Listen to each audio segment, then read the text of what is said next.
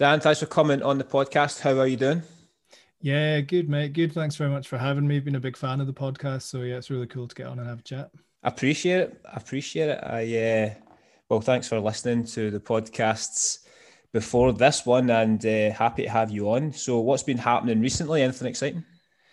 What's been going on? Lots and lots of writing a record. So I'm just at the final stages of releasing a record. So I'm at that kind of the bit where the creativity is kind of done. And now you're doing a lot of like sanity checks and spreadsheets and getting in touch with folks. So that's been taking up quite a bit of time. And I'm doing a bit of rehab on a knee injury, which we'll Oh probably get no, to at some point as well. But rubbish. yeah, I've been really busy. So just trying to enjoy the time that I've got with all these things. Yeah. Good man. So this record, you are on. Is it on your own? Am I right in saying Yeah, that? pretty much. Yeah. So it's a project called Lift, and the record is called There Is Beauty in Everything. And yeah, I mean, it's kind of like a thing I've been trying to work on for years now. And yeah, finally kind of had the time, the resources, and the kind of right headspace to kind of get to it. And I've got some really amazing collaborators. I've got Adam Betts. He's like a super phenomenal drummer that's known for like tons and tons of great bands. So he's on a track. I've got Ian Masiak from Machine Drum and the Headspace app. He does a lot of the ambient sounds on that. Yeah, cool. And then a good friend of mine from Lamar Nell. So yeah, I've kind of like chucked together like 7 tracks that kind of summarize and sum up a lot of the things that I've been trying to communicate musically for the last like a bunch of years. My primary sort of touring has been with a band that are really like fast and violent, and it's been quite a limiting sort of thing creatively. I've loved it, but I've not really managed to be as creative as I would have liked. So I kind of just went off on my own for the last year and kind of created this fairly experimental album, to be honest. Yeah, I had a little listen earlier. It sounds class, and it's really, I really like. I'm more into heavier music, alternative music, but I love that type of music just for total, relaxing, chilling out. Definitely has its time and place in my life. So yeah, it sounds great. But we'll talk about that kind of later. But you're guitar, aren't you, in your band? Yeah, primarily guitar. Yeah, that's what my kind of last like 10 years of touring I've pretty much been. Kind of started out doing pop session work, and then that kind of turned into a bit more sort of experimental, into the kind of post-rock, post-metal kind of world. And then into the kind of like power violence, grindy kind of thing. And yeah, my main sort of touring act is Frontiera now, but it was like Section before that, and then Frontiera now. And that's kind of in the vein of like Meshuggah, Car Bomb, Conjurer. Yeah, just big, fast, and smashy riffs. Pretty Yeah. much. Again, I listened to that as well on Spotify, and it's awesome, man. It's Oh, cheers. really really good. I didn't, had 4 albums or something, is it? So we've got 2 full lengths and then like an EP kind of thing called The Collapse, and then we've just finished our new record Oxidized as well, so that'll be out at the tail end of the year. But there's a lot of hush hush about that just now, I think. A class, man. What I saw it as described as something terror. Sonic Terror, I think, or Sonic Noise Terror. Terrorist. We've been called a few Right, things. okay, that's amazing, mate. Love it. Yeah, very aggressive. So that's not you're not you do have a job out with music, am I right in saying that? Yeah, that's right. So it's kind of like I've tried to like amalgamate a bunch of things. So I spent about 5 years being like an artist manager, tour manager, touring guitarist, and I ended up finding myself managing one of my favorite bands.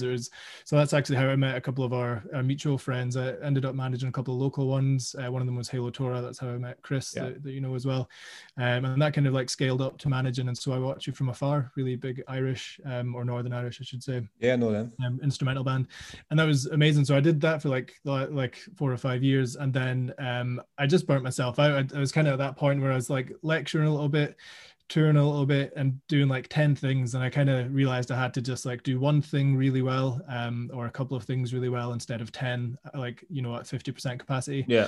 And just like a bunch of stars have aligned, and the lecturing job up in Aberdeenshire came up for music. So it still allowed me to tour with Frontier, still gives me like 3 months of the year to do that. And then it also lets me just like be really creative and not have all the financial stress of running a business. Like, as you know, being self-employed, running a business, it just never stops. There's literally Yeah. not a minute of the day that you don't think about it. And after like 5 years of that, and my wife having quite a lot of stress as well, with like managing me as an absolute disaster of a human, that ended up with being offered this incredible job in a place that I love, really like rural and coastal at the same time. So it kind of mixes all the things I've been trying to find for years in music, like self-employed wise, but then I got a good offer to kind of make it happen without too much risk.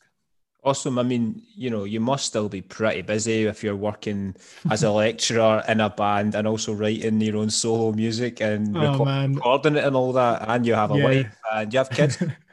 No kids, No no. kids. Pets. But no, I've been desperate to get a dog, man. Honestly, I've just been so desperate for a dog. But yeah, I've got so many plates spinning. Yeah. I'm doing a master's degree through work as well, which is also like really Bloody draining hell. my time. So I yeah. mean, to be honest, like what's happened in the last year, I suppose it's a good thing to be so busy.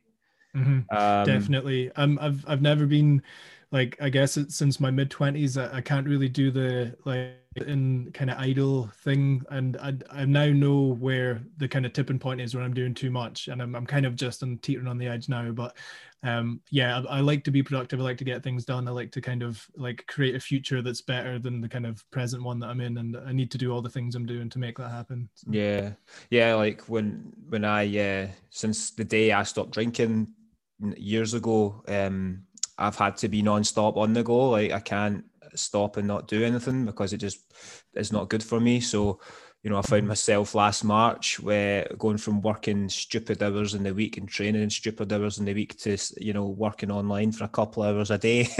And, Yeah. it really took a massive toll on my mental health. Um, so obviously I'm busier now and it's a lot better now, but yeah, sooner I can get back to work the better. But at the Mhm. same time as well, obviously there's people who've been so busy during lockdown and seeing people going to the park when it's a nice sunny day and not working. You're probably sitting there thinking, fuck's sake. Yeah.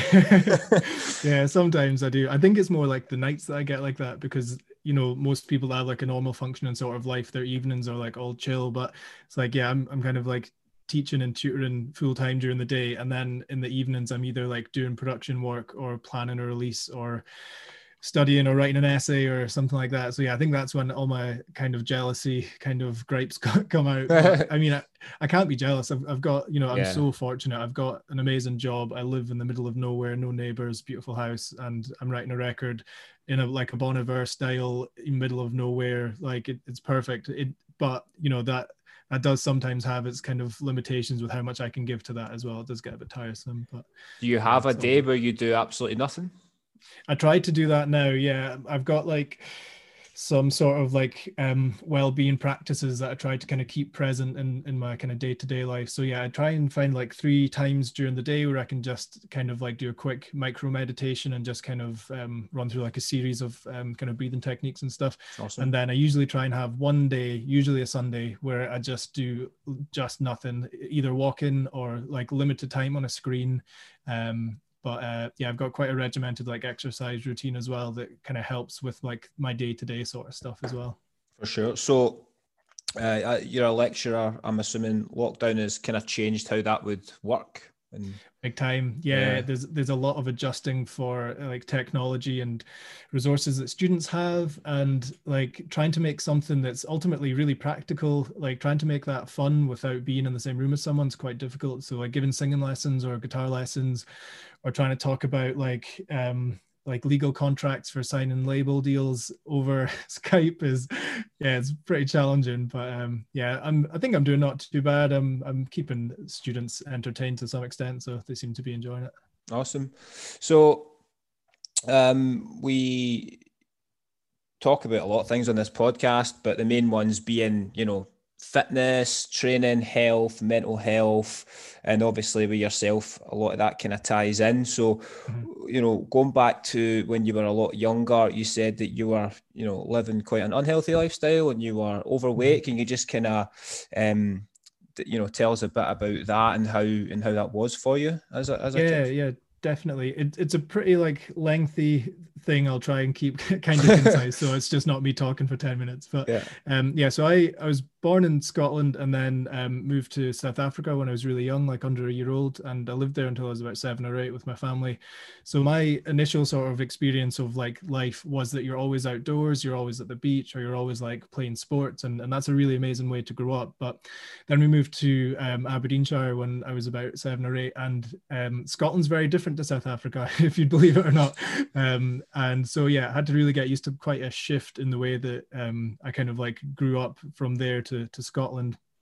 And then it's not so like passively encouraged here. Like everything, you know, when you live in places like Australia or New Zealand or South Africa, you're just outdoors more in general. So naturally you walk more, you're in the water more, your body's more active. So yeah, changing that to basically watching TV as a kid and then not really doing much exercise other than like your standard PE stuff. I had like a really detached relationship with any sort of sports basically from then until like I was in my mid-20s. But yeah, effectively I just kind of got fairly chubby, fairly overweight. And then we got into high school. I've got a twin brother that in school was extremely sporty, and he had like all the like school awards and stuff for all the sports, you name it. He held a record or won whatever it was.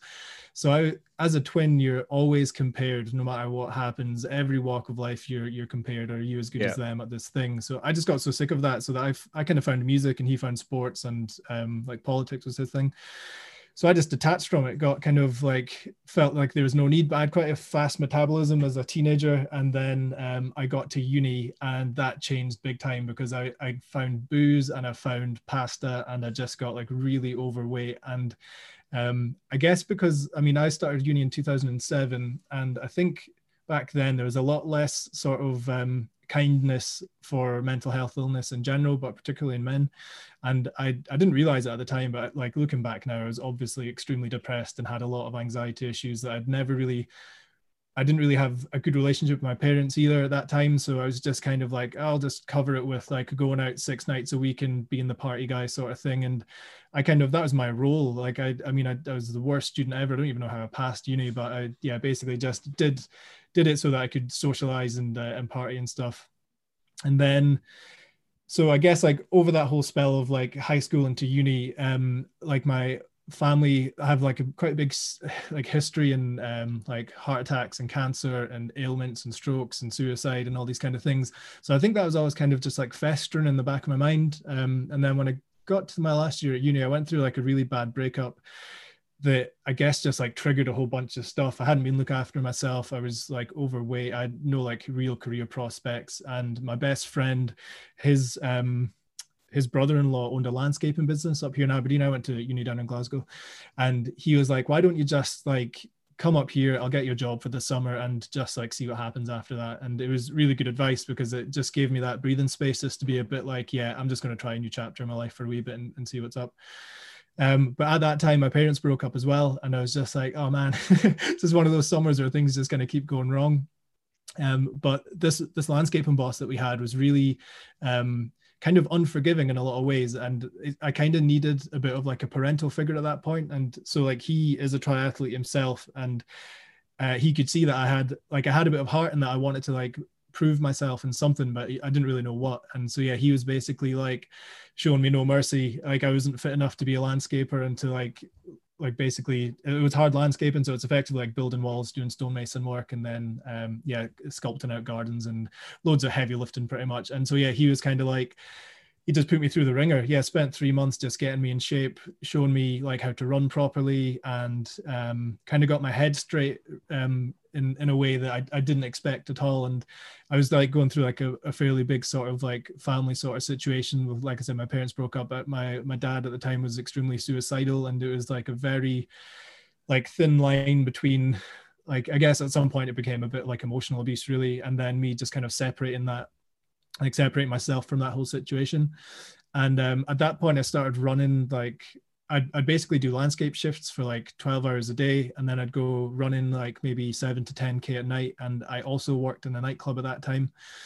So I was working nearly 70 hours a week, still trying to like just keep fit as well. And again, in retrospect, that's obviously me just like blocking out my real life by filling all the time with distractions. Yeah.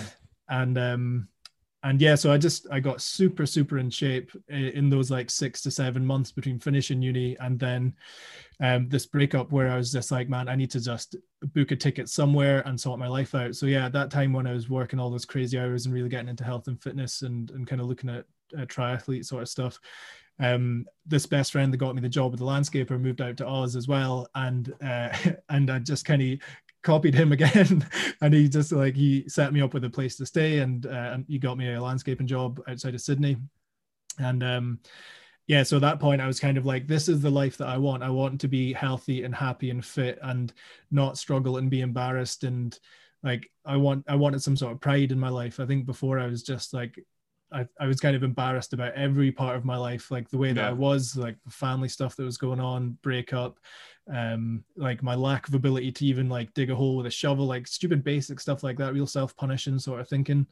And then so that was a pretty good sort of beginning of a self-improvement journey that I guess it never ends, but it's for sure continued quite heavily since then. I think that was a changing point for a big part of my life. What age were you when you moved? So I went to Oz when I had my 22nd birthday in the July, and then I went out in the November, and I was out there for a year. Yeah. Okay, cool. So what about some kind of numbers in terms of like, or just a description of like your kind of change you went through in terms of like your body and stuff? Yeah, good question. So at my heaviest when I was in uni, I was like 100 kilos. So I don't know what that is in stone, but definitely too much for a guy that's 6'1". So yeah, I was just massive belly, no cardio, never saw the inside of a gym. And I probably did actually have a bit of a drinking problem, because at uni you kind of just like palm it off as, oh, we're students, it's fun to go get hammered at 2 o'clock on a Tuesday. And it's not, when you're 21, 22, that's not actually, that's a problem. That's not socializing anymore. So it took me a long time to kind of like realize that, I think. And yeah, I think it's only really in the last like 5 years I've kind of had a better relationship with booze. But I admire so much your story and the way that you've really changed your life for that, because I think that's something a lot of people could really, their lives, if they just like weren't shackled to this idea of having to have alcohol in their life, I think they would probably be better off for it.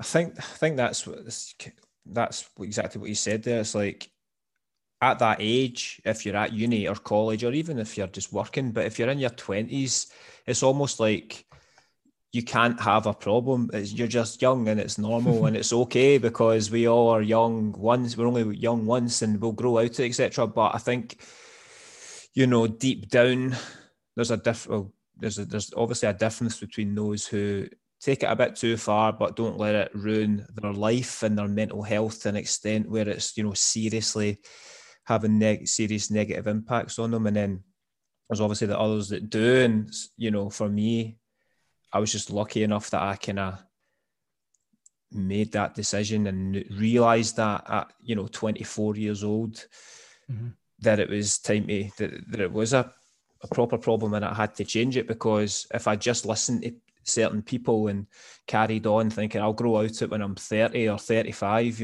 I would be a 35-year-old alcoholic that's not living this life that I do at the moment, and everything would just be crazy different if I'd even still be here. So yeah, I think that's a major problem. Being that young, if it, it's getting out of control, but it's just not really recognized as a problem. Definitely. And I think it's also like you said, the circles that you're around, like I was around people that thought the same. So, there's never any sort of like challenging figure in your life.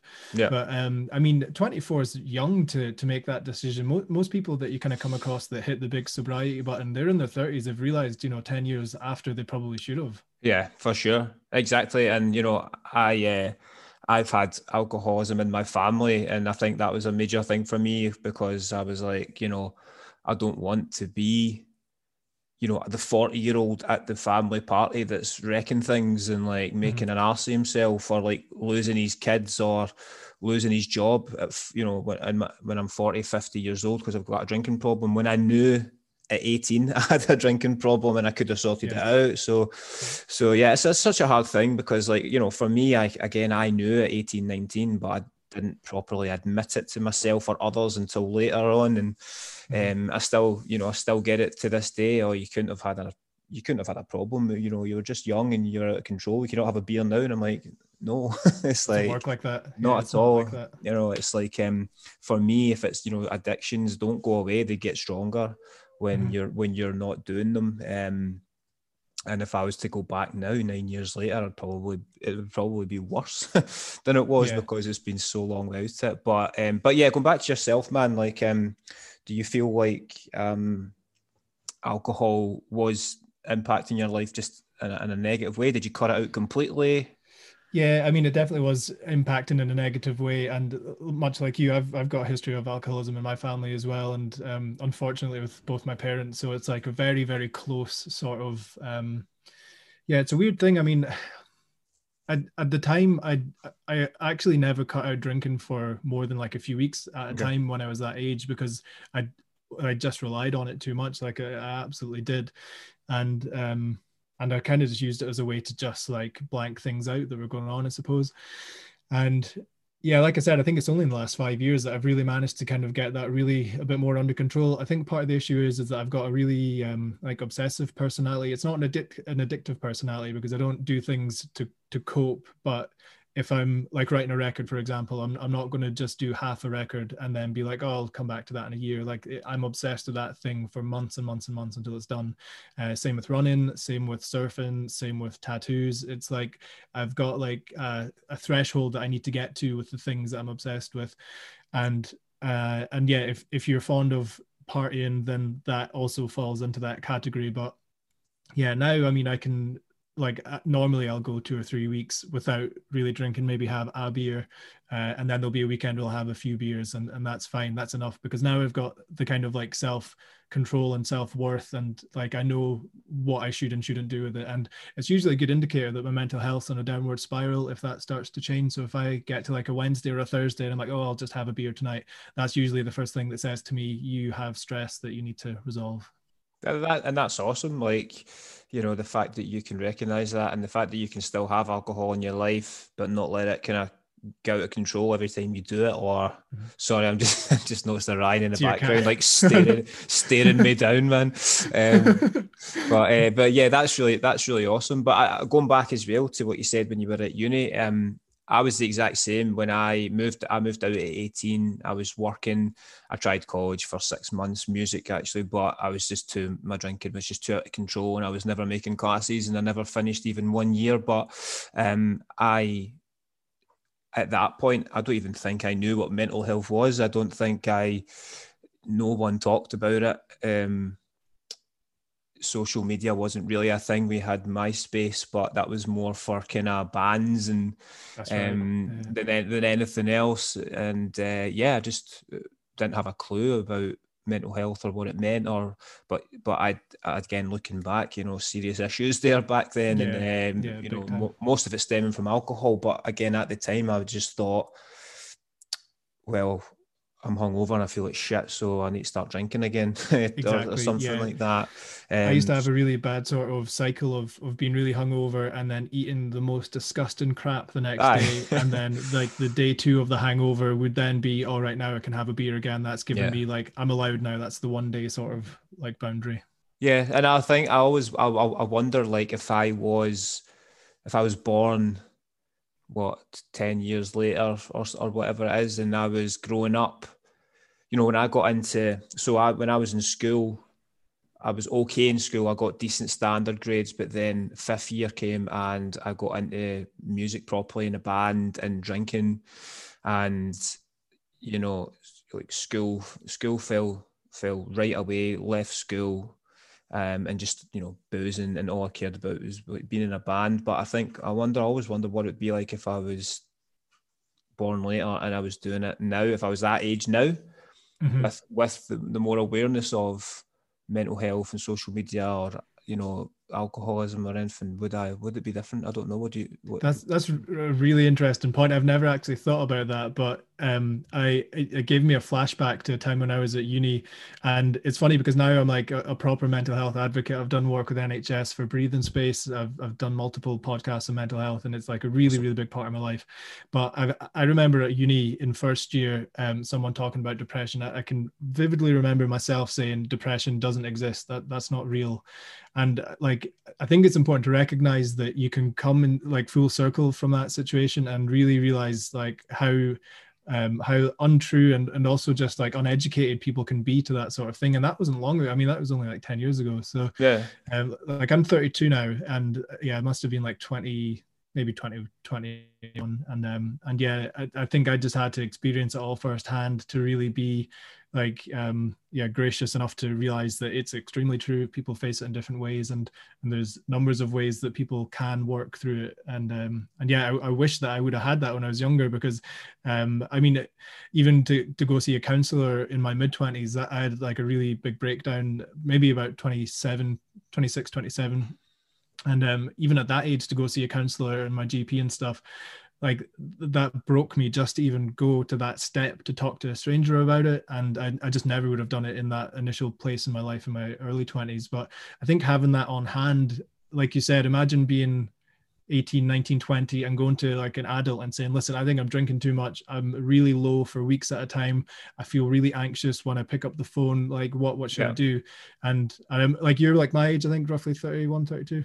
Just a little bit older. But okay, either way, so you'll Just know a you'll little know the bit. exact. Yeah, same deal though. Like Yeah, you yeah, wouldn't have had those things on hand, and yeah. yeah, maybe your life would have been. I mean, obviously your life has gone really well as things have turned out, but you know, if they hadn't, you know, there's a lot to answer for there.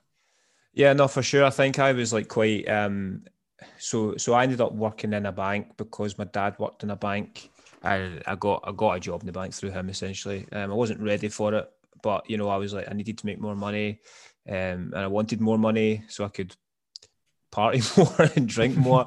But yeah, so when I was working there, obviously my dad was there and high up there, and I think I was like embarrassed to ever say anything just because I didn't know the reaction I would get from like him, for instance, of co-workers who were in their 40s, 50s and stuff. So it was always like making excuses and you know, saying everything was fine when really I'm sitting there, you know, half cut, you know, in the office or whatever. And but when it got to a point where I couldn't hide it, you know, and I got confronted by my dad, and I spoke how I felt and told him exactly everything. All it was how can I help you? It was no anger or shouting or like disowning me, Yeah. which I thought would happen.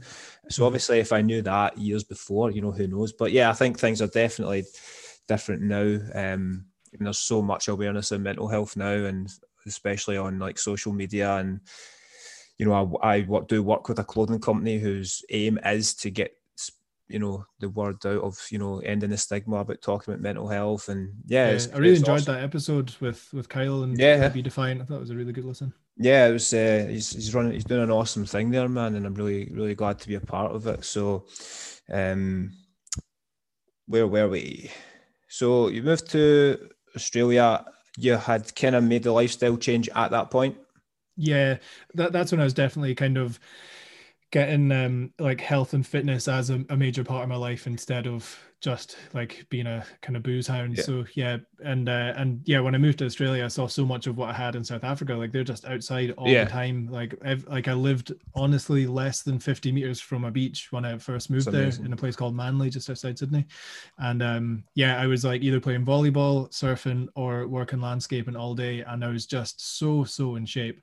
And this best buddy of mine that's going to come up quite a lot in this episode, he's a semi-professional cyclist now, but at that time me and him were doing kind of like duathlon stuff, so doing a lot of running and swimming on this kind of like circuit that we had.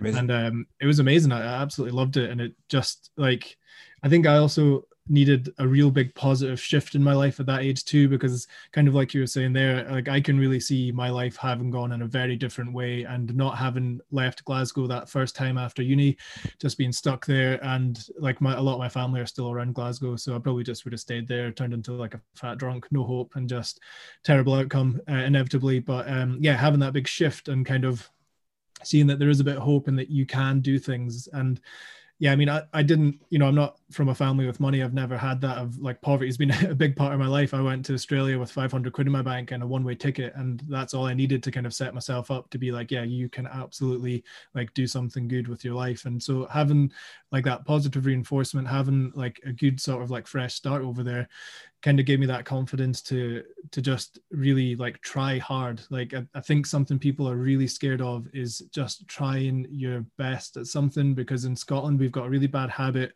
of being like just like shitting on people that are trying to do something. Like it's the same in Northern Ireland. They've Oh got yeah. like the same sense of humor, and it's just like it's a real shame, because I think it does actually like impact people more than they think. Like I used to work with a band Pronto Mama that some of the guys in Father Son and Martin and Vukovi, a bunch of those guys were in. They used to have a saying that was like never try.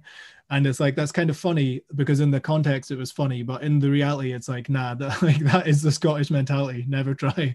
Oh And yeah, man.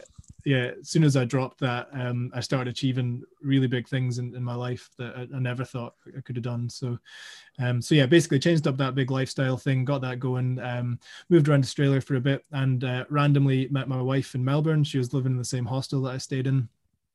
We just got chatting one night, really like romantic kind of long story. 10 years later we're married and all this That's stuff. But awesome. yeah, really, again, one of those things where I was like, yeah, this is like one of those like life universe moments where you've been led there in some fashion. Like that's like no accident that Yeah, happened. for So sure. I got to Yeah, meet it's the her. same. And I totally agree with that. Like I stopped boozing 2 months before my dad died, and I'm like, that had to have been there's a reason it's a for that, sign. man. Because if I hadn't and he died, I was drinking, things would be a hell of a lot different. And I'm like, that's just I think about that all the time. I'm like, that is so fucking crazy that all It those is. years I had that massive problem and I finally stopped just before that crazy fucking thing happened. That is just insane. Yeah, And it it's is just so wild. crazy, man, to think like, what if that never happened, or what if you never went up to Aberdeen for the summer? Like, it's I it's know, I it's know. absolutely insane, man. Yeah, and it is one of those like it's not just like a small thing in your life would have been different. Like your entire life, the next 60 years of your life fundamentally would be a Yeah, different existence. Like it's so yeah. massive. Yeah, I firmly believe I would be dead if I didn't stop drinking, going through the Yeah. grief of losing my dad, 100%. Mhm. And but also as well, like what we can't forget is like it takes hard work. Like it's this, that yeah, okay, fate, luck that I stopped drinking, or what that you moved up to Aberdeen for the summer, but we need to burst your arse after that point to make all the good stuff happen. Like, working hard, putting in the hours, working two jobs at the one time, training when you don't want to, training when you'd rather have a drink or whatever. It Yeah. takes constant mental and physical strength to keep going all these years later as well. And I think that that's a really important thing there, because I think a lot of people want change in their life, but they're not really willing to put the work in. And that's like I was saying in Scotland, there is a bit of a like a doom and gloom mentality in a lot of things. And I think obviously you need to like tread the line carefully. You don't want the overly like Tommy, no, what's his name? The Tony Robbins, the Yeah. motivational speaker. Like you don't want that, because that's also just selling snake oil. So Yeah, it's kind exactly. of like you need the middle ground of like actually working and working for something that you want, because ultimately if it's not actually what you want, you're not going to get up at 5 in the morning and go run in the snow. You're not going to stay up till midnight doing mobility work. Like you need to really like it has to like burn a fire inside you, and if you Yeah. don't have that, it ain't the thing for you, Yeah. unfortunately, whatever it is. Exactly. And you know what? Looking at my work and my job, I used to like base a lot of my social media around my clients' fat loss, change and transformations. But when you do that, as much as I love celebrating people's success, and I still do from time to time, but I don't really do it often because when you do that, people see that result or that change, and they message you because they want it, but they don't actually want to work for it. They Yeah, don't want to change their drinking, or they don't want to change the amount of takeaways they have on a weekly basis, and they just want that fucking 5 stone loss without I actually know. thinking about the work. So I'm like, I stopped putting up that as much of that, because I was like, the people that are contacting me from these pictures, they don't tend to ever last more than a few Mhm. weeks or a couple of months. Yeah, that's really responsible because I remember listening to, I can't remember who your guest was, but you're kind of going off on one about nutrition and why people just get their health and fitness so misaligned with their nutrition. And I think that all kind of rolls together in that same idea, is that if you're trying to get the holiday body, like your life is going to be a like a series of yo-yo with weight going up and down, and you're never going to have a consistent healthy lifestyle because it's always losing weight for the next thing and then putting it Exactly. all back on, hating yourself, then losing it all again. And it, like, other than the mental impact of that, it's also really bad for your body to constantly be going in and out of that like shrink and grow sort of Yeah. like diet series. It's, yeah, really, really unhealthy. Yeah, we have to. I need to get it across at the start of, like, somebody coming to me saying, like, man, I'm really unhappy. I want to lose a lot of weight. Okay, I'm like, okay, we can do that. However, what we need to understand is that the things that we do to achieve this need to be going carried on for the rest of your life, because Yeah. you can't do a lot of work, diet, and training to lose weight and then just go back to the way you used to live.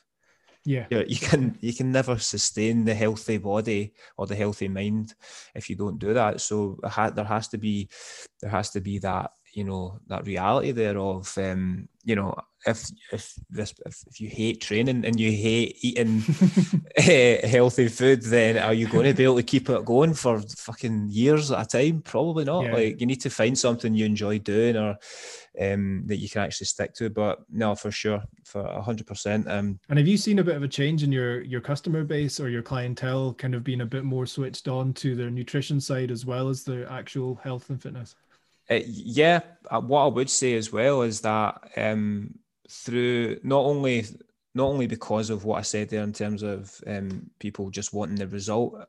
For me personally, I have totally changed in terms of, like, my personal outlook on aesthetics, what's healthy and what isn't, the importance of training for mental health, the importance of fitness and lung capacity over just trying to look good. Mhm. So, in the gym I'm in at the moment is like the one I've been in for the last 2 years. Well, obviously I've been shut for most of the last year, but that enables me to that enabled me, sorry, to change the way I train my clients to a whole different level, and also do group sessions and build a community. And I was talking to a client about this earlier, actually, and it's like, there's still people that want to lose weight, to have less body fat, to feel a bit better within themselves, to have more confidence, etc. But it's not like the top of their list all the time now. It's not like That's good. they're not like obsessing about dieting all the time, because what we do now is we created a community where people love training and love getting stronger and love getting fitter and coming in and training with their friends. Yeah. And so what that then does is that it takes away, oh fuck, I need to go to the gym, or to, I cannot wait to go to the gym after work Yeah. today, because we've created this atmosphere that people thrive in, That's amazing, man. I think that's and such a that's like, difficult thing to do. Like that, yeah, like imagine, like I feel like health and fitness is definitely on the rise as well as mental health in terms of people's like awareness of how much you do actually need it. But I feel like 10 years ago, there wasn't such a big sort of focus on that need to get up early on a Saturday and like get your workout in, or to stay up late on the Friday and get the workout in. And now it definitely does feel like people are putting that way more like as a priority over oh yeah. whatever they would have done before. 100%, 100%. And the thing is, as well, is I totally agree with the fact that, you shouldn't be sacrificing your training or your mental health just to, like, look a certain way. Mhm. Because just because someone's thinner or leaner doesn't necessarily mean they're going to be healthier. Yeah. So it's like, it's whatever works for that individual person. And, what the most important thing is that they are enjoying their training, they're progressing with their training, they're keeping healthy. Their lungs and heart health is just as important as how much body fat they have, or if they need to reduce body fat, or if they need to gain weight, need to gain muscle. And whatever the client goal is, I'll help them, but I'll always try and steer them towards what I think is better for their mental health. Because like I've had clients who tell me they want to lose weight and they just cannot seem to do the things that they need to do that, and then it becomes a negative. So like they're coming into the gym, they're getting upset, or they are letting it affect their training. And I'm like, look, this is obviously isn't good for you to do this right now. Let's just not focus on the diet. Let's just look at training. Let's look at getting stronger and improving your fitness. Eat as best you can. Don't like go and eat shit all the time, but stop focusing or thinking about food all the time. Focus on training, focus on feeling good and moving better, and see how it goes. And then naturally that tends to work, and they tend to eat better anyway, because they do want to progress in the gym. And yeah, I just feel like it's definitely a better way of looking at things. Yeah, absolutely. No, I think that's definitely right. But then I've got a guy, I'll have somebody that comes to me and they'll be like, man, they're 20 odd stone, and they know that they're not in a good place with their weight, and they're getting older, and they're maybe got children that they want to be healthy for as they grow up, and they need to lose weight to ensure that their risk of cardiovascular disease, diabetes, etc. comes down. So they're 1-to-1, and there's a big focus on diet and nutrition, and getting them healthier and also fitter and stronger. So yeah, no, that's good. I love it, man. I love it. Yeah, it's the best in the world. Like I think, like I was saying, unless you're doing something that you love that much, you're never going to work the big 60, 70, 8-hour weeks. Like obviously it's unhealthy to do that like long term, but if you wake up and you care about something, it's all you can ask for. Like out of any industry, any part of life, if you don't have that, like I'm so lucky. Like I wake up and I get to talk about music for a job. Like that's what I do, and it's honestly, I would never trade it, as much as it can be difficult. But yeah, I think having a positive impact on people's lives and making yours better at the same time, it's like it's the winning combo. No, 100%, man. And like, especially as me and you have both went through changes ourselves, and how we have lived in our own health and our own fitness, and to know how that feels, it makes it a lot easier to help other people, because you can basically tell them firsthand of what benefits they're going to be getting from doing it. Do you know what I mean? Yeah, and it's also real. Like that's something that I've got a lot of students that suffer with anxiety and depression, and like you name it, any kind of mental health condition. One of my students has it, and I think for me, I like to be candid with them and just say like, yeah, I've suffered from depression. I've got anxiety. I deal with the things you're dealing with on a daily basis too.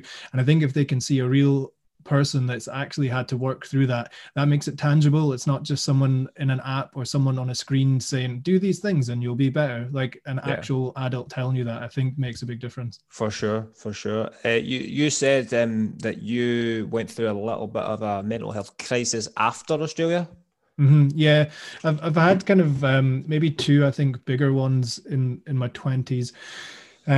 So let me try to get the timeline right. So I'd met my wife in Australia. She's German, moved to Germany for a year. So I was like 2 years out of the country. And at that point I would have been 24, I think.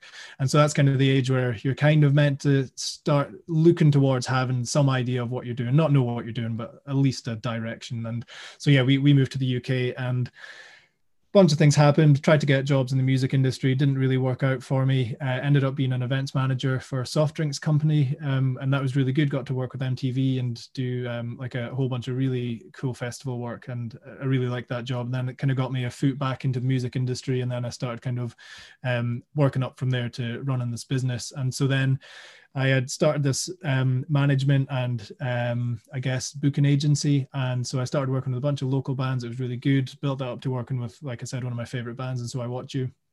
And I was starting to just feel like a lot of like external life pressure, a lot of those like sort of like real adult things, like financial sort of constraints that came with running a business, touring, having all the kind of responsibilities of being like a creative person. And then also like imagine how much you cared about your band, giving that to someone. And then that's my job now, is to try and manage like your dreams. It's quite a lot of pressure. So yeah, at some point I basically just yeah, I was drinking too much at that point as well, and then I effectively just kind of went missing for an evening. I had this like kind of like psychotic psychosis sort of thing. Woke up. We were living on the south side at the time, so woke up in the old Victoria Hospital that's kind of been knocked down now, but in that hospital, and yeah, they were just like, yeah, you came in and you were just like having an episode sort of thing. And so then that triggered a GP visit, which then triggered like a series of counseling sort of sessions.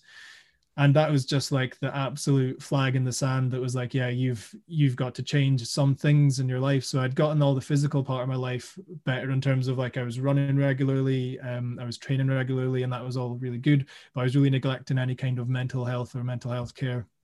And so yeah, I just had this kind of really, really bad breakdown. I had to take 3 weeks off of life in general and just kind of like really like reassess and kind of recalibrate and kind of see what I was, why was I working so much and being so stressed. And ultimately I think the idea of being able to say, yeah, I work in the music industry, this is what I do, I think that in the end is what kind of was never worth all of the kind of pain that I went through in the end, or like the kind of breakdown that I had. It was never, nothing's worth that, especially not, Yeah.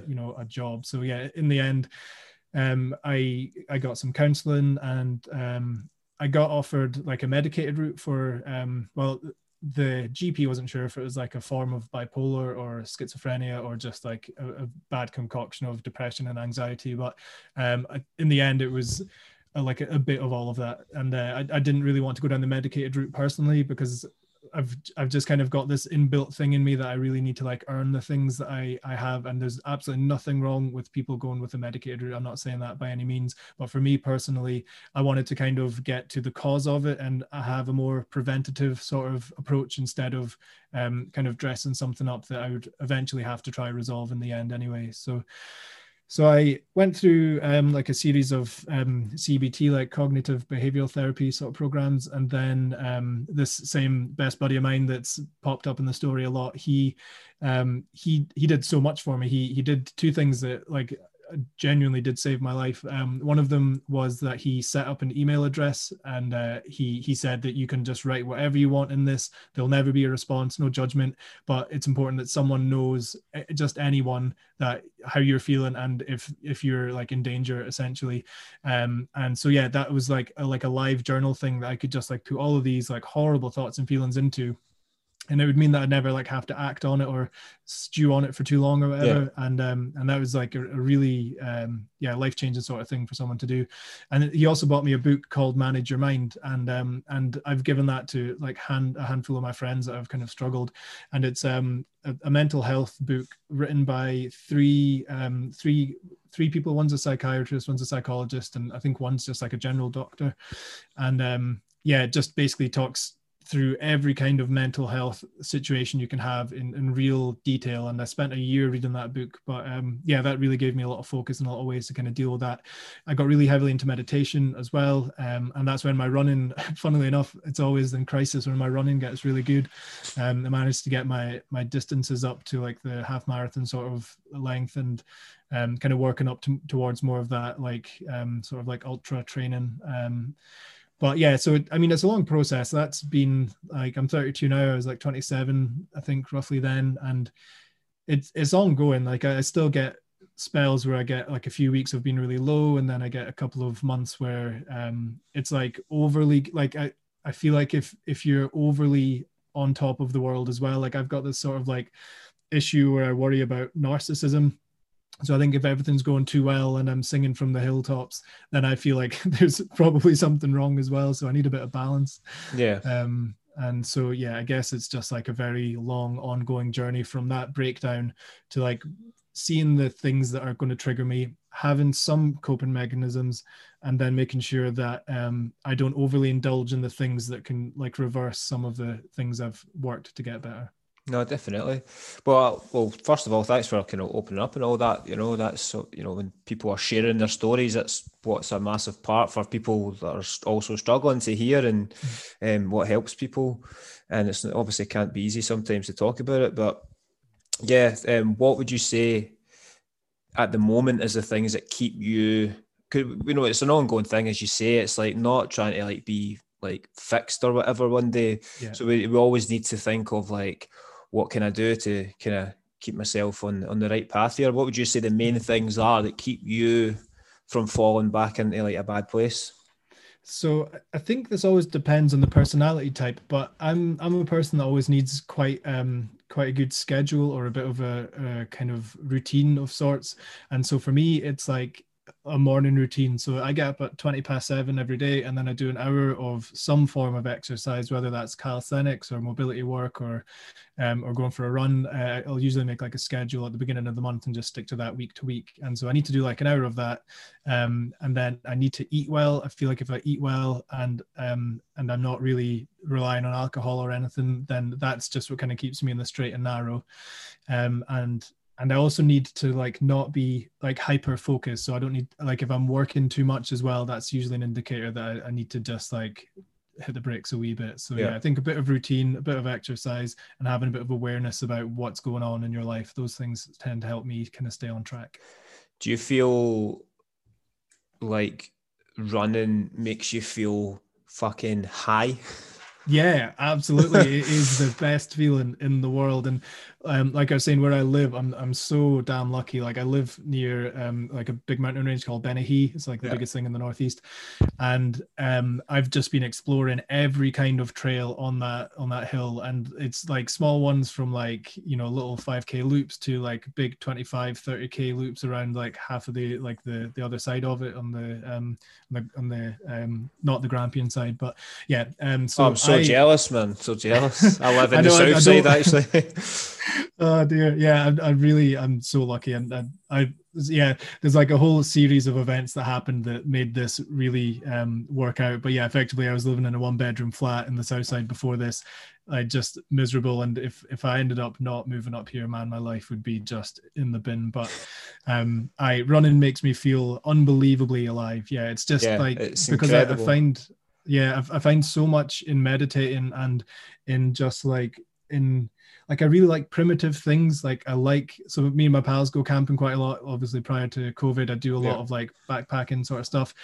And there's just something about a guy on his feet and just running. Like it's so old. I read a book last in the first lockdown called Born to Run. Have you heard of it or read it? I've actually got that on my Audible. It's unbelievable. Yeah, I've not listened to it yet, but yeah, man, get a listen. It'll make you do ultras. It's totally changed the way that I view running and like tribalism and all these kind of things. But sorry, my cat's fucking about this ball. It's making a stupid noise. Anyway, carry on. Yeah, no, it's just saying there with that book, it really kind of feeds into this idea that humans should be able to do that. They should be able to run for days at a time, and just talks to you about like the ethos of like barefoot running versus like a support shoe sort of thing. And I've went down like a big rabbit hole with that over the last few years as well. So yeah, lots of. Well, that's how I ended up doing Ironman, you know, because I when I started training, it was all weights, and you know the PT I got at the time was just like putting me into kind of bodybuilding. Oh God, she's found another ball. Oh, come on, try to do a podcast here. You know, I pushed into the kind of bodybuilding scene, and that's when I kind of only cared about six packs looking good, and the relationship with food got a bit shit and all the rest of it. But by chance, I ended up doing triathlon for charity through my work at the time.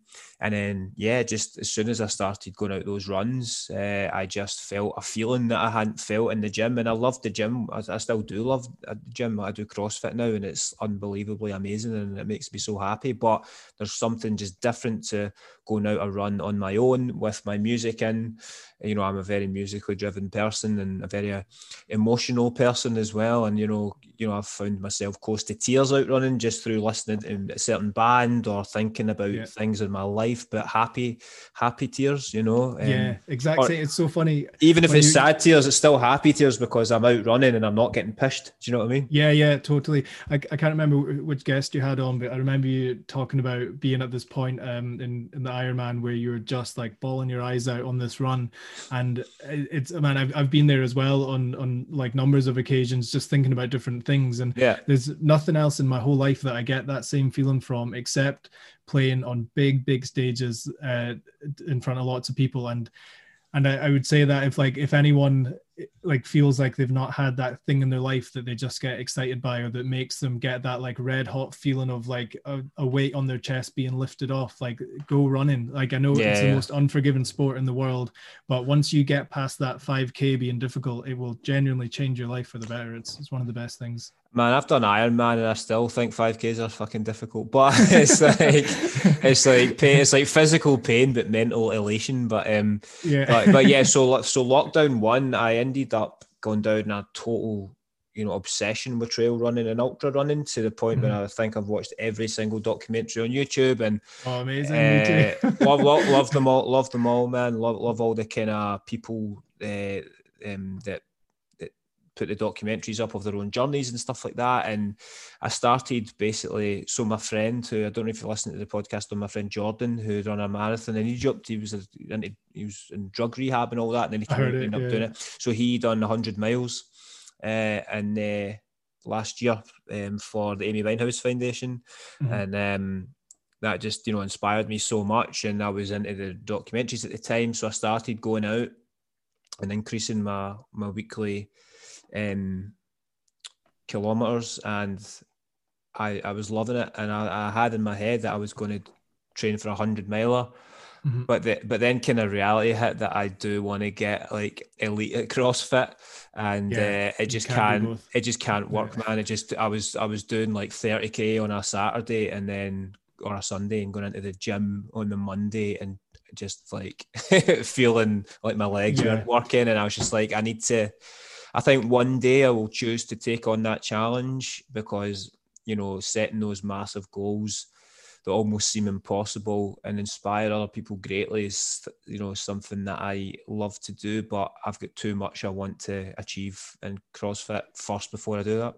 Yeah, that makes sense. I mean, those ultra sort of distances, your body you're effectively sculpting your body for a year or two before you even try one of those. I mean, most people, so like the average age of an ultra runner, I think, is like 34, 35. Like that's, most people that are doing it, like I guess Courtney Dauwalter, she's like the world champ. She's just done the 300 miler, and she is, I think, 35, 36. And it's like your whole every single part of your body just gets absolutely annihilated for the whole thing. And funny you say that. Me and my buddy Ian, we had signed up to the Inverness Ultra. They've got an ultra up there where it's 3 loops of Loch Ness, and we had signed up for it, but COVID had kind of binned it off. That's a shame, man.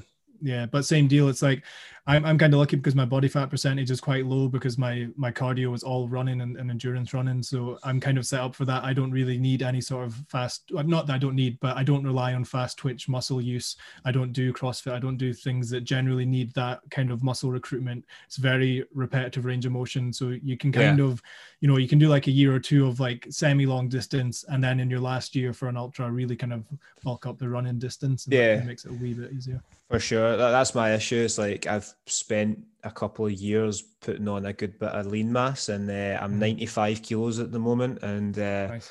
I enjoy that because I enjoy, getting stronger, and I enjoy, as a guy, I just like having bigger muscles, man. I'm not ashamed to say. I'm not ashamed to say that.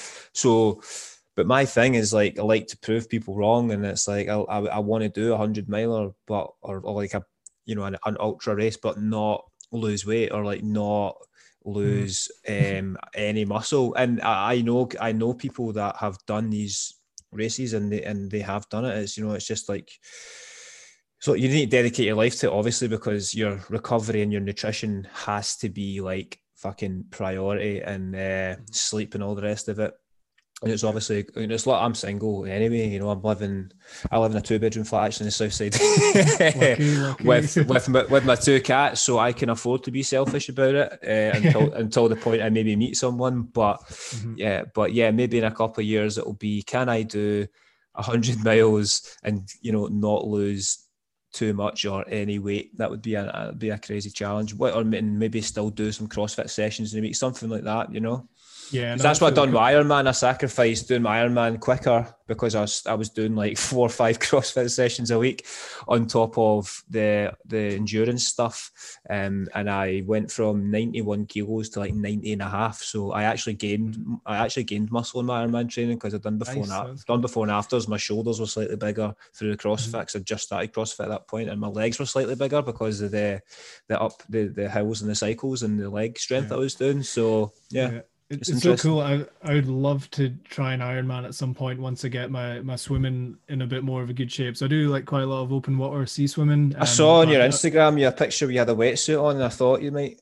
so good. Yeah, like I said, we live like a half hour from this like beautiful, like clear, crystal clear sort of Oh, part of the coastline. amazing! So I try. Well, I don't try. I do. I'm in there like 4 or 5 days a week. Right now, I Usually, or no, not at the moment. was going to Yeah, say, usually fucking from hell. April. Yeah, from April onwards, it's still a bit kind of nippy at the moment. But yeah, I think once I get all my general fitness up to that sort of level, I'd love to do that. It's funny. I've never done an Ironman and I've never done CrossFit, but I've obsessively watched both styles of competitions for years. I've followed every version of the CrossFit Games, and yeah, I follow Lucy Charles Barkley quite heavily on Instagram as well. Her and Reese, just Yeah, so inspiring. I love seeing people just give everything they've got to something, whether it's like music or sports or yeah. whatever. Just I find it so impressive people can do that.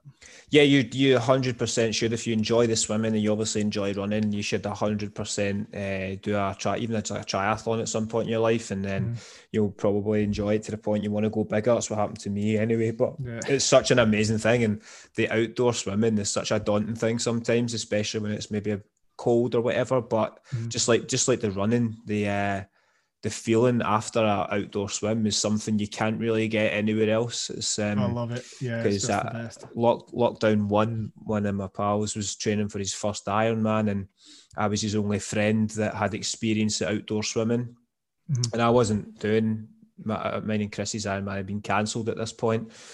And he was like asked if I'd help him with outdoor swimming, and deep down I was like, oh, can he really be fucked? Like the water's going to be cold, like, you know, it's going to take a massive chunk out my day and blah blah blah. But when I each time I went, I left feeling just amazing and so happy that I went and done it. You know, Yeah. it's a great feeling, man. Yeah, totally. And in the summer, it's like where we live, the sun is like, I mean, you're basically from like 11 in the evening until 3 in the morning is dark, and then it's like light all the time. So Yeah. so I usually try and get down for like 6 or 7 in the morning, and it's just like so calm and peaceful and nobody around. Just like primal stuff, like I was saying before, I just love primal, like you and nature, and no phones, no Yeah. nothing, just you enjoying your environment. It's the best feeling ever. Do you ever run without music? I've started to do that a wee bit more actually. Yeah. So for I guess for the last like 4 or 5 years, I've really been quite heavy on having something to listen to. But since I've been doing so much more mobility work and a lot more kind of like breathing focused meditation, I try and get into a meditative state when I run. And so by listening to what's going on around me, I feel that that's a bit easier. So and also I was kind of experimenting a wee bit with heart. So I like monitor my heart rate really closely with all my exercise. But I was toying with my heart rate going up and down depending on the music that I listen to when I run. And there's definitely a big difference when I listen to music and when I don't. My heart rate's like way higher when I'm listening, and when I'm not, Okay. it's like good 5 to 6 BPM slower depending on Okay. the kind of pace. Yeah, I've always been a music person because I'm like running, listening to music, like playing the air drums and like Yeah. fucking just loving it. But someone posted a couple of weeks ago, don't listen to music while you run.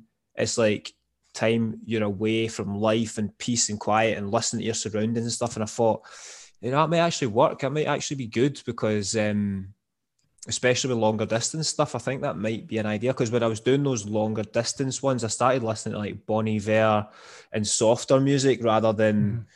Slipknot and stuff like that. So, It's a good um, show. I've tried both. Yeah, listening to like mm, usual metal sort of stuff, and then trying very like subdued sort of music. I've tried it with podcasts as well. yeah, I don't like running to podcasts. I don't think it's a nah, I bit don't too think that's a good distracting. thing. Yeah, Yeah. But it's difficult for me because when I'm doing like my big distances, if I'm up to like 25, 30, 35K sort of runs, when I'm getting to those last 5K, that's when the music does get me through. Like I yeah, like it sounds so self-worshipping, but I basically put on a Frontier set from a tour tour, and I just like relive the nights of tour. And the end of our That's a set's great always thing. like, yeah, it's fun. It's like the last night, the last song of our set is always like a big crowd surf one. So I'm basically just crowd surfing for 5 minutes, and I need that to get me through like the legs being numb and the breathing being out and like the pain in the feet. Like that's how I get through the last 5 or 6K of a long Yeah. run. So I don't know if I could remove that. I know, yeah, no, music definitely pushes me through hard points, but yeah, I'll maybe experiment and see how it goes. But so yes, you do running, mobility, swimming, anything else? Do you do any weight training? Do a bit of surfing as well, but it's kind of like, at this age, you've only got so much time and money to invest in things, and like you could just add on and add on to that. So yeah, Yeah, I've got this like kind of bust up old surfing board that I've got from when I lived in Australia. Actually got it shipped over, and yeah, it's not really the right sort of board for surf here. It's much more of like a kind of barrel, sort of like bigger wave board. So yeah, I picked up quite a bit last summer, and yeah, I really enjoyed that. It's a really good general all body workout, and again, like quite a primitive thing. You're kind of just like sitting in the waves, kind of learning a bit about patience, learning how to read the water, kind of a lot of time to reflect and think. So I amazing. almost enjoyed the bits that you're not actually surfing as much as when you Yeah, are like on your feet. that's class, man. Okay, let's talk about music. This new record, you're kind of linked it towards your kind of mental health and stuff. Can you talk about that a wee bit? Yeah, yeah. So I guess like my kind of journey with mental health is I need to be like as honest as I need to be as honest as I can be, because I think if you try and like dress up any of what you're going through, it's hard to kind of get like a good solution to it. So yeah, I kind of I think it must have been about August last year. My wife and I kind of suffered quite a big loss, and I was just finding ways to like cope with it. And my usual coping mechanisms have been to play in my bands, which are usually very fast, aggressive, sort of like violent music. Yeah. And I kind of knew I wasn't going to be able to tour for the year. And then I was just thinking of like, right, I've always made music that reflects exactly how I feel. Why don't I make music that reflects how I want to feel? And so I was like, yeah, I'm going to make an uplifting, really like joyous, sort of ethereal record, and that'll hopefully just like lift me out of this kind of spot that I'm in. And so I called the project Lift, and the name of the record is There Is Beauty in Everything. And it's reflective of what it means. I mean, I feel like I've managed to find the good in a pretty horrendous situation, and I think it's really important to do that. It's really easy to kind of get bogged down in the kind of negatives of a life situation, but if you can find the beauty in it, then I think you can grow and learn and develop into something a bit stronger. And this record is that. It's taking sounds that are kind of like atonal or maybe dissonant, turning them into something that's beautiful. And yeah, I've done a lot of kind of toying with like music theory in regards to like melody, harmony, and rhythm, and kind of playing those against each other. And yeah, it's fairly experimental. I'd say if you like Bjork or Arca or FK Twigs or any of these kind of more experimental electronic artists, then there's probably something in there that people might like. What's the release date? So the record's out on the 7th of May, but the first single's out on the 16th of April, and that's the one with Adam Betts. I don't know how much is going to be online by the time this gets out, so I'll have it in all the usual social media spots. But yeah, the Instagram for it's underscore Lift Music, and Facebook is Lift Official. But yeah, this Saturday is when all the social media goes online. So Class. so excited to finally share it. It's been kind of sitting under the bonnet for like 9 months. So Oh man.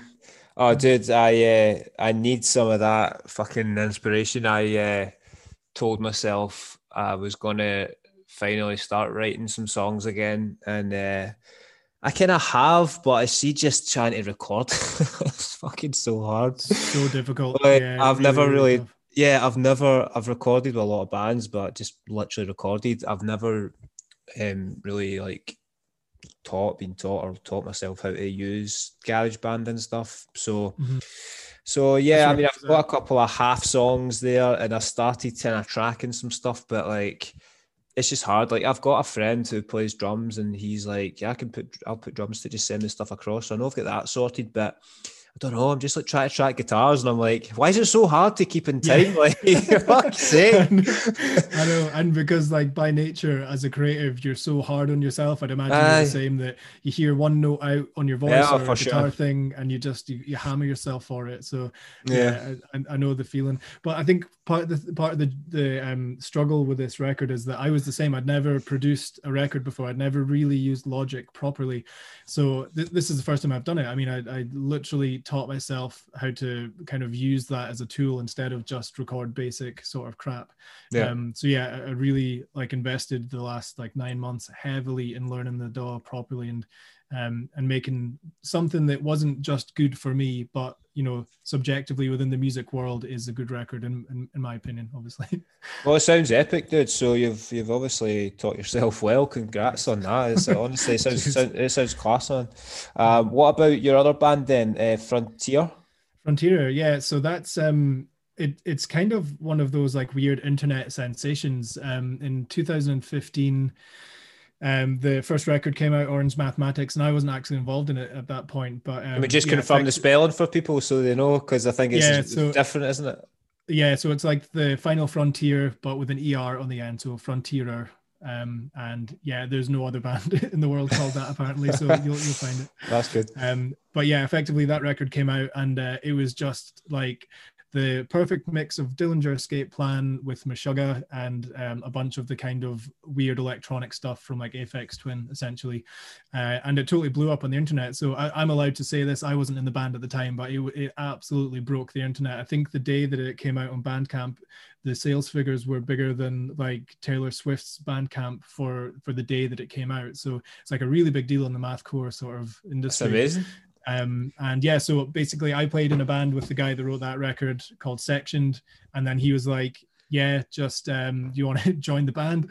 And I was like, yeah, absolutely. But it's really technical, 7-string guitars, loads of odd rhythms and polyrhythms and stuff.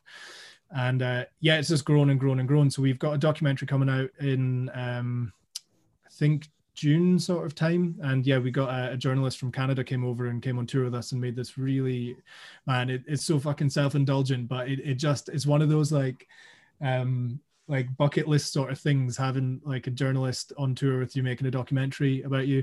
And so yeah, the band have done really well off that. I've again had so many bucket list things. I've been on Rolling Stone magazine. I've had a total guitar like full cover. Like I've had so much stuff through the band, That's guitar so cool, man. sponsorships. And so yeah, that is still very much alive. It's just a wee bit paused due to COVID, but yeah, we had like Southeast Asian tour and Australian tour, and we had so much stuff kind of like lined up. Sick, And man.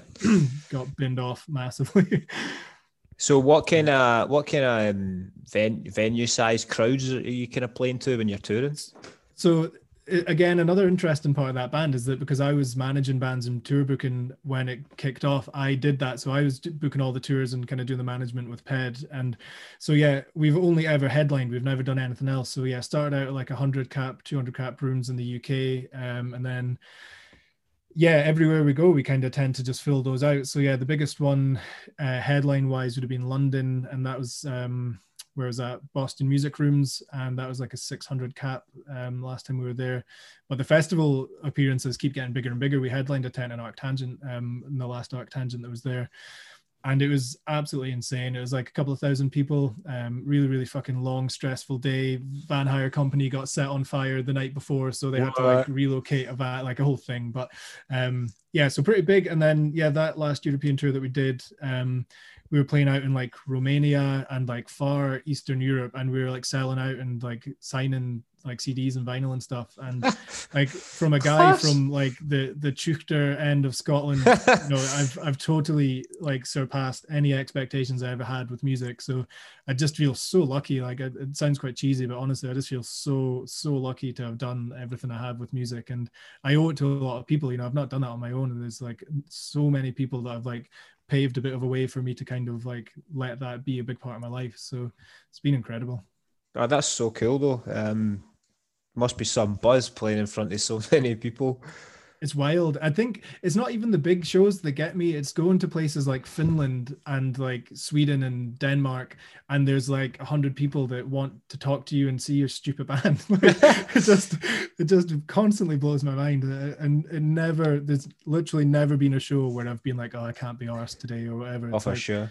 people have traveled to come and see us do stupid stage things. So yeah. Dude, I always I get quite upset and annoyed when I go to see a band and they look like they don't want to be there. And I understand touring is difficult and they're away from families, etc. But it's like, we're literally fucking paying your wage and Yeah. your this is your job. It's like, Yeah, it's yeah. like, and you're making a life of playing music. You could at least look happy to be on the stage. But I mean, I guess he might have just been having a bad day or whatever. Yeah, I But suppose, but I just feel like, I think you're so lucky and privileged, and you should be like, you have an obligation to be as like, as giving as you can be on a stage. And I just think that if you're given that opportunity to, someone in that crowd might have the worst day of their life, and the only thing that's going to make it better is the fact that you're there in front of them. Like, think about it like that, yeah, man. and you'll never Yeah. play a bad show again in your life. Yeah, So, there was a point where when I was like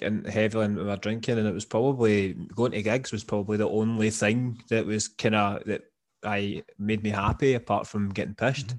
yeah. It's as you say, you just don't know how you're changing someone's life, and it's kind of the same in my job. Some people tell me coming into trains like the best part of their day or the best part of their week, and it just it just means a lot, and it's a pretty cool thing. It is, man. It's inspirational. I think one positive thing, like I always try and see like the beauty and everything, as I was saying. But I think one positive thing out of COVID is that people are much more open to just like do things like this. Like, I would never have spent an evening talking to you on a Zoom call without it being a thing. Yeah, for Just a sure. couple of mutual friends and a love of music. But like, I think people are able to connect in a way now that it's making them be more vulnerable, be more honest, and want to communicate more. And I think that can only be a good thing. There's no negative that can come from that in my eyes. 100%. Just another one back on the music stuff. Like, how do you live when you're on tour? Is it bad, or are you quite good at staying away from alcohol and stuff? Or I'm a lot better than I used to be. Yeah. So I guess like my first sort of touring experiences were when I was like 18, 19 with this kind of pop session thing. And there was loads of money in that. So yeah, I was just getting trashed all the time on that. And then the next kind of bunch of stuff I did, I was really like driving it. I was like I wrote the music. I literally drove the band. I was the kind of leader of it. So, and I've always had that role in the bands that I've been in. So I couldn't have afforded it too much in that way. But I definitely drank loads when I was on tour before. But I guess in the last 4 years now, like I find the emotional investment in touring quite tiring. And if anyone ever sees videos of Frontier live, it is really like a fully sensory experience. Like, there's not a part of me that's like left with much sort of cognitive ability. It's like a really immersive experience. So after like 3 weeks or a month of that, like I don't really have much emotional sort of bandwidth left. So while we're on tour, I really need to look after myself. So we're quite lucky in our group. We've got like 3 guys that are really into like a lot of like mobility, stretch and running. So yeah, we've all got like a pretty good like warm-up routine together. We'll do like yoga and a couple of beers. We don't really have like any wild nights, to be honest. We're all in our all in our 30s now. And yeah, the time's too valuable. We all, like, our vocalist lives in America. That's like the other big thing about the band, is that it's like an international sort of project. So we only get together when we tour, so none of us want to be like hungover or hating yeah, life or whatever. So yeah, a couple of beers, but yeah, nothing too hectic. oh, for sure. It's covered quite a lot, man. Is there anything else you want to talk about before we kind of wrap up? Not too much, to be honest. No, I mean, I've just wanted to kind of touch on some of that music stuff and just share a bit of the old life story with anyone that's interested. Yeah, Yeah, no, man. I'm kind of happy. Don't want to It's shoehorn anything that doesn't feel it, natural. it's been a great chat, man. Really open, honest. Fits in really well with what I like to talk about on my podcast. So That's it's good, been it's man. been epic. Just as you were talking about your live show, anything on YouTube at all? There's loads on YouTube for Frontier, like Yeah, literally. for that Yeah, live you can stuff. see. Yeah, you can buy records. We've got T-shirts, I think. Yeah, Frontier Bandcamp. You'll be able to get stuff there. If anyone wants to get a good kind of version of what it's like live, there's full sets from like Budapest in Hungary. There's a fully produced set from a festival in Nottingham. Yeah, just type in Frontier Live and you'll get basically me screaming at you for Oh, you vocals as well? No, I just scream. Just loads of screaming. Yeah, well, you sold the live performance to me, mate. So I'm going to be checking. I'm going to be checking that out, man. And if you ever play Glasgow, I'll be there. Oh, nice. Hopefully we will. Yeah, the last one was in Hug and Pint. Actually, we got Was booked it? in there. Yeah, sold out, and it was horrendous. Just too many people. How long ago was that? 2019. Yeah, that was the last Was time we were there. was Chris there? Chris was, yeah, him and the Halo Tour guys. That's right, because I would have been training him at that point. So yeah. we would have talked about that gig coming. He was at it. I remember him coming up afterwards and just being like, "What? What was that?" Hugging the pints when you go in and the venue's down the stairs. Yeah, that's right. Yeah, it used to be the Roxy for anyone that's old like me. Yeah, I went to see my mate's band, The Recovery, in there. I think they were like releasing an EP or something, and then quite a small venue, man. Yeah, it's cool. Really good vegan food. Food in there's amazing. Is it still open? It's going to be reopening. Yeah, I spoke to their owner Brian quite recently. He runs or used to run Synergy, now does 432 or whatever it's called. But yeah, he's got plans on getting that all opened up again. Somebody was telling me a venue, Great Western Road, shut recently. I can't remember what one it was. But yeah, it's so much in Glasgow. I know. I'm really like not looking forward to coming back to Glasgow in some ways because there's going to be so much shut that's like all these great independent places. Yeah. I go into I work quite close to town. I don't really go in at the moment, but I sometimes need to go in if I'm going to the bank or whatever. It's pretty grim, man. It's pretty depressing seeing so many empty shops and venues and stuff. It's pretty sad, but hopefully we can get back on our feet again. Yeah, when it all settles, man. Well, thanks so much. I appreciate you taking the time, and we can't wait to get this up live. Yeah, man. Thanks so much. Really appreciate you having me on, and I'll keep listening to the podcast. You've got such an inspiring story. Honestly, I don't want to fangirl too much. No, thank you, man. Yeah, really super, super inspiring. I appreciate that, man. Take care, dude. Speak soon. You too. Take it easy. Bye. Bye.